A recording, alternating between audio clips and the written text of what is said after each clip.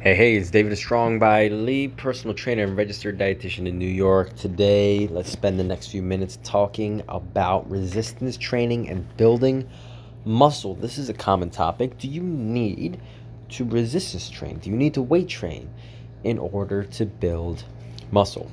I think that is a common question that we're going to address today. We're not going to address every single tenet of it. We're going to address the basics, and hopefully, by addressing the basics, you can get a better idea of what methods might be more effective or less effective for helping you build muscle, get stronger, become more athletic and explosive. And I think a sub question for this one is, how do you build muscle? By understanding the principles of how resistance training can build muscle, we can start to understand how the actual process of muscle building works. We're not going to get too scientific because I am trying to be cognizant of my audience, but we're going to get scientific enough, just enough, so the things I'm saying aren't being pulled out of my butthole. So, do we need resistance training to build muscle?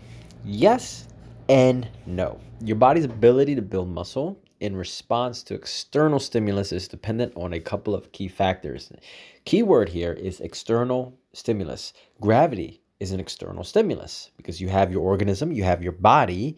Gravity acts on your body versus if you go to the moon or if you go in space, which is why many astronauts, if they spend too much time in outer space, because of the lack of gravity, they develop osteoporosis, weak bones.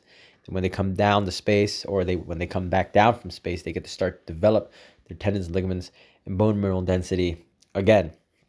Now, to be sure, there are so many things that go into building muscle. No one can give you a firm recommendation on how much muscle you can build and how quickly it'll take.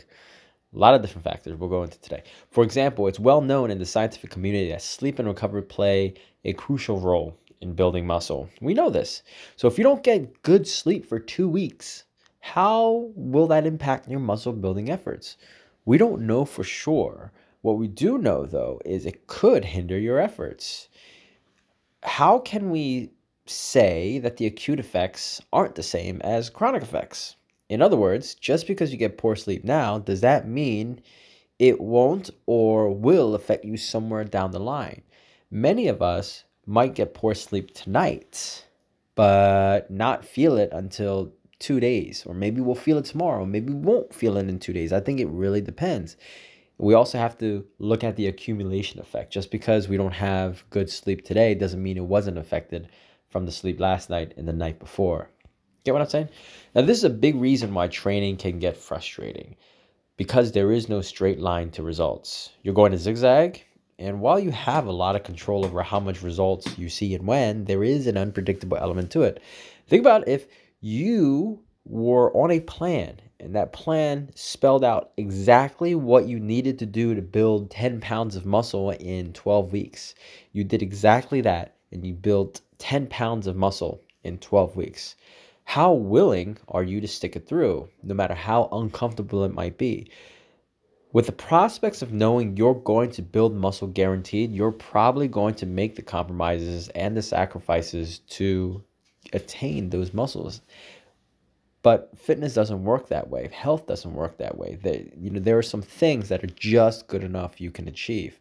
But when it comes to anything beyond that, when it comes to being optimal or optimizing your results, sometimes it can just be a crapshoot. You've heard that saying, everybody is different. Personalization is key if you want optimal results. The problem here is not everyone wants optimal results. Some people can be very happy getting subpar results because those subpar results are probably better than what they have right now. Let's talk about the three main factors I can identify right off the top of my head. The first one, your current fitness levels. How conditioned are you? Can you run a mile? Can you do a push-up? Can you do a chin-up? Can you do a bodyweight squat?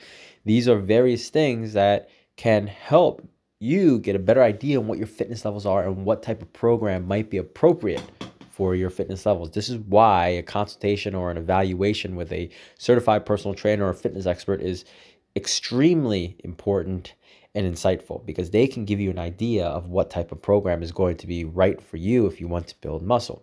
Second, your training experience. Your training experience will directly lead into your fitness levels. If you've been training for 5 years on a consistent basis, you are going to be more fit and more trained. Your body is going to have been adapted to the training stimulus versus somebody who hasn't worked out, who's fresh off the couch. Thirdly, your age.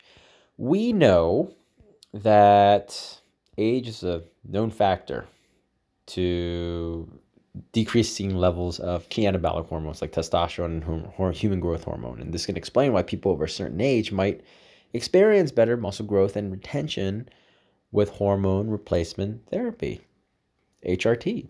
Things slow down as you age. We know this. You know this. Speed, agility, coordination, metabolism, your body's ability to recover. If you're 80 years old and you stacked up against a 20-year-old, who do you think would win in a fitness contest? Probably the 20-year-old by default, simply because they have vitality and youth on their side. Now, the less fit you are, the less it'll require you to start building muscle. And the less training experience you have, the less is required for you to start building muscle. And that's because your body is not used to the stimulus. If you're brand new to training, these are called rookie novice gains. You do not want to waste them. What if you have a spotty training history? Can you still get these newbie and rookie gains? Yes, you can, just not to the same extent. What do you think is the best time? When do you think is the best time to actually do resistance training? You only get this once in your lifetime. Puberty, especially for boys. Puberty is the absolute best time to start training because that's when your testosterone levels are skyrocketing. For females too, girls around puberty is probably one of the best times to start training because that's when the hormones are in flux. This idea of the body training and adapting to a certain stimulus is called the general adaptation syndrome, GAS for short, in which the body goes through certain processes in order to adapt to that stimulus. When you have training experience, the body has already been exposed to the stimulus in the past, so you have to do something different, more intense in order to spur more progress. And in order for your body to progress more, you then need to abide by a principle called progressive overload. This is when you make things a little bit more difficult over time to give your body a new stimulus. It's kind of like learning a new skill or a new language over time. You learn with the basics, and then you advance into more complicated topics as you get those basics down and you start to become more proficient at whatever you're trying to learn. All right. So next, we talked about how certain factors might influence your ability to build muscle, right? So then what do we need to build muscle? First and foremost, we need tension. Muscles respond to tension. The tension can be created on your own or with external resistance, such as body weight, leveraging, and weights. Gravity is a form of tension because you're glued to the ground unless you're trying to jump or you're going whatever. You're just glued to the ground. Now, physiologically, you can create tension just by sitting there and contracting your muscles as hard as you can. If you make a fist, I'm making a fist right now. I feel the muscles in my fingers, my palm, my forearms, my elbows, my biceps, my shoulders are contracting and I'm squeezing them hard. You can build muscle this way. It's called isometrics. But the ceiling and the threshold will be lower versus if you were to hold a 15-pound weight in your hand, because not only are you creating that baseline level of contraction, that isometric by squeezing, now you have 15 extra pounds. Your body has to involuntarily contract against that extra weight, which is going to create more tension, more contraction, more potential for muscle growth. What this does is it lifts the ceiling of muscle building. And also you can adhere to this progressive overload principle in which you're adding a little bit of weight over time. And this is why external resistance has been shown in research to be much more effective at building muscle, because you increase that stimulus. So then how do you know you're working hard enough? A lot of people think, oh, I'm sore. That means I've definitely done something. And while there are a lot of fitness experts out there who believe soreness is not a good indicator of whether you had a workout or not. And it might not be, but it might be. What other methods, short-term, acute methods can you use to determine if you worked out or if you worked out hard enough?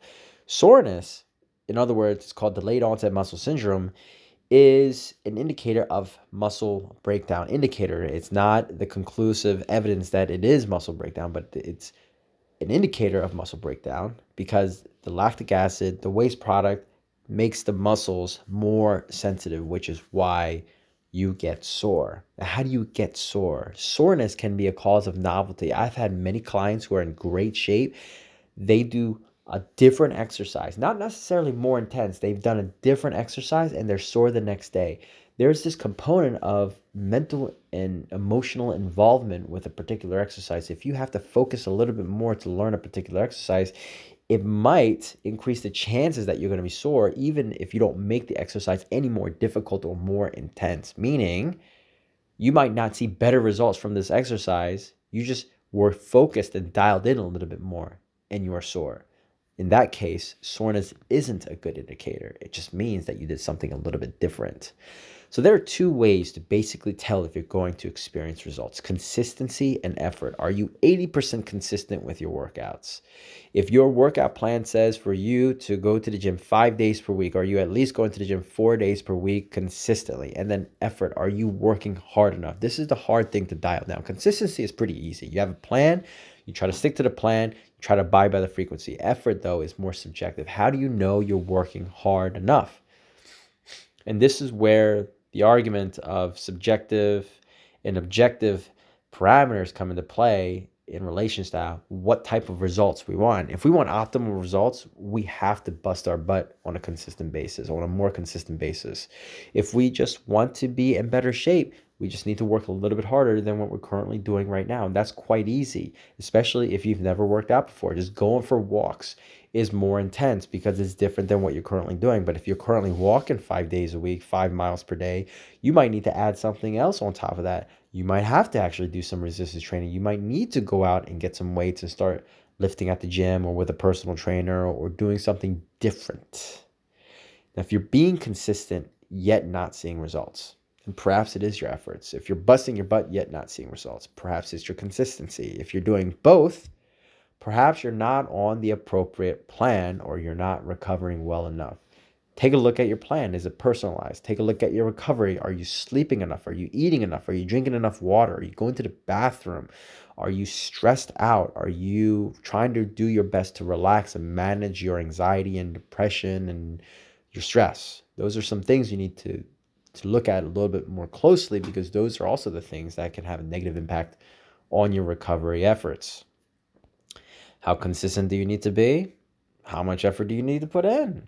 Well, I can't speak for everyone since everybody is a little bit different. Consistency usually means you're working out at a moderate to high intensity every 48 to 72 hours for a specific muscle group. I know I mentioned earlier if you had a 5-day workout plan that you're sticking to 4 days, that's an overall consistency regime. This is talking about, well, how often should you apply a certain stress in a muscle. This goes a little bit more into programming. This is to make sure that you're placing a consistent stimulus on your muscles, not necessarily being consistent with your workout. If you worked out your upper body, your shoulders, your chest, your bicep, your triceps, and your back on a Monday, ideally you want to address those similar muscle groups, maybe in the same way or in a different way, around the same intensity generally speaking, for general fitness, in 48 to 72 hours. In other words, if you trained on Monday, you want to train again Wednesday or Thursday. You want to target that same muscle group. A plan I frequently give to people who are able to make it into the gym 4 days per week for anywhere between 45 to 60 minutes per session. Monday and Thursdays, they're doing upper body. Tuesdays and Fridays, they're doing lower body. And they're doing abs on Mondays and Thursdays on their upper body days. That means they're exposing their particular muscles twice per week to stimulus. And I want to make sure that they're attaining sufficient volume and intensity. These are the two things that are going to create tension. What do I mean by intensity and volume? Intensity means how heavy are you going? The example we used earlier where you're contracting your arms and then sticking a 15-pound dumbbell in your hand, that 15-pound dumbbell is intensity because it's heavier than what you're using without any weight and is going to create involuntary contractions. That is intensity. That is how much weight you're able to lift. When it comes to volume, volume means how long are you holding on to that weight? How many repetitions are you doing? If you're taking that 15 pounder and you're doing curls, biceps curls for your biceps, for your arms, if you do it for 5 repetitions, which takes maybe 12 seconds, versus doing it for 12 repetitions, which takes 40 seconds, you have more time under tension with the 12 repetitions. And thus, you're going to create more contractions. Your muscles are going to be contracting for a longer period of time. It's going to induce fatigue through continuous tension. And that is what's going to build muscle. You want sufficient intensity and you want sufficient volume. There are plenty of programs out there that give you sufficient volume, because when you're working out long enough, you're doing enough repetitions, you're going to increase your heart rate. You're going to start sweating maybe. You're probably going to get red in the face. Your muscles are going to burn and get fatigued. To a lot of people, these markers give them the impression that they're getting a workout. Whereas some people, for me, for instance, when I was a competitive powerlifter, I didn't always go for the burn. I wasn't necessarily going for muscle either. I was going for primarily strength. What you'll find, though, is if you eat sensibly and you go for intensity over volume, you can still build appreciable amounts of muscle, because it's really difficult to lift heavy if you're lacking in the muscular development department. Muscle and strength go hand in hand. They exponentiate each other. They improve each other's ability to progress. If you're stronger, you have a higher potential to build muscle. If you're more muscular, you have a higher potential to get stronger. And to do that, you need sufficient intensity and volume applied to your body, organism, every 48 to 72 hours in general, with good recovery methods, being in a good nutritional status, being in good hydration status, managing your emotions. I just wrap everything up into one pretty nice nutshell right there. Okay, so how quickly should we be able to build muscle?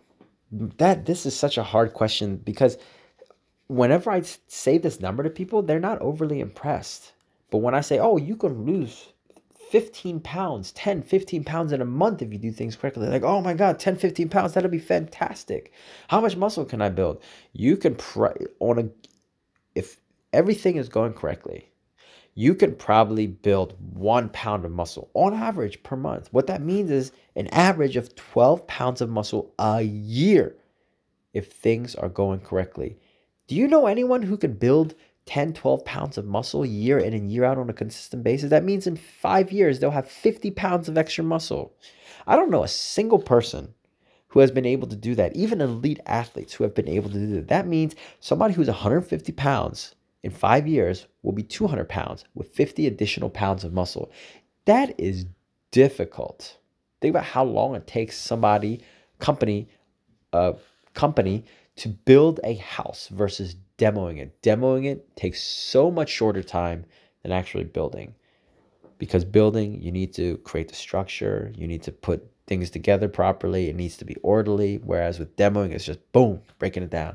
I think it applies very similarly to the body. The body is much more efficient at breaking things down than building it back up, which explains why if you've gone a long period of time without eating, or you've trained fasted, this is something we could talk about in another segment. You do heavy, high intensity, high volume resistance training in a fasted state, maybe overnight without eating anything. Your body will be quick to burn muscle and to use the amino acids that are contained in the muscles as energy.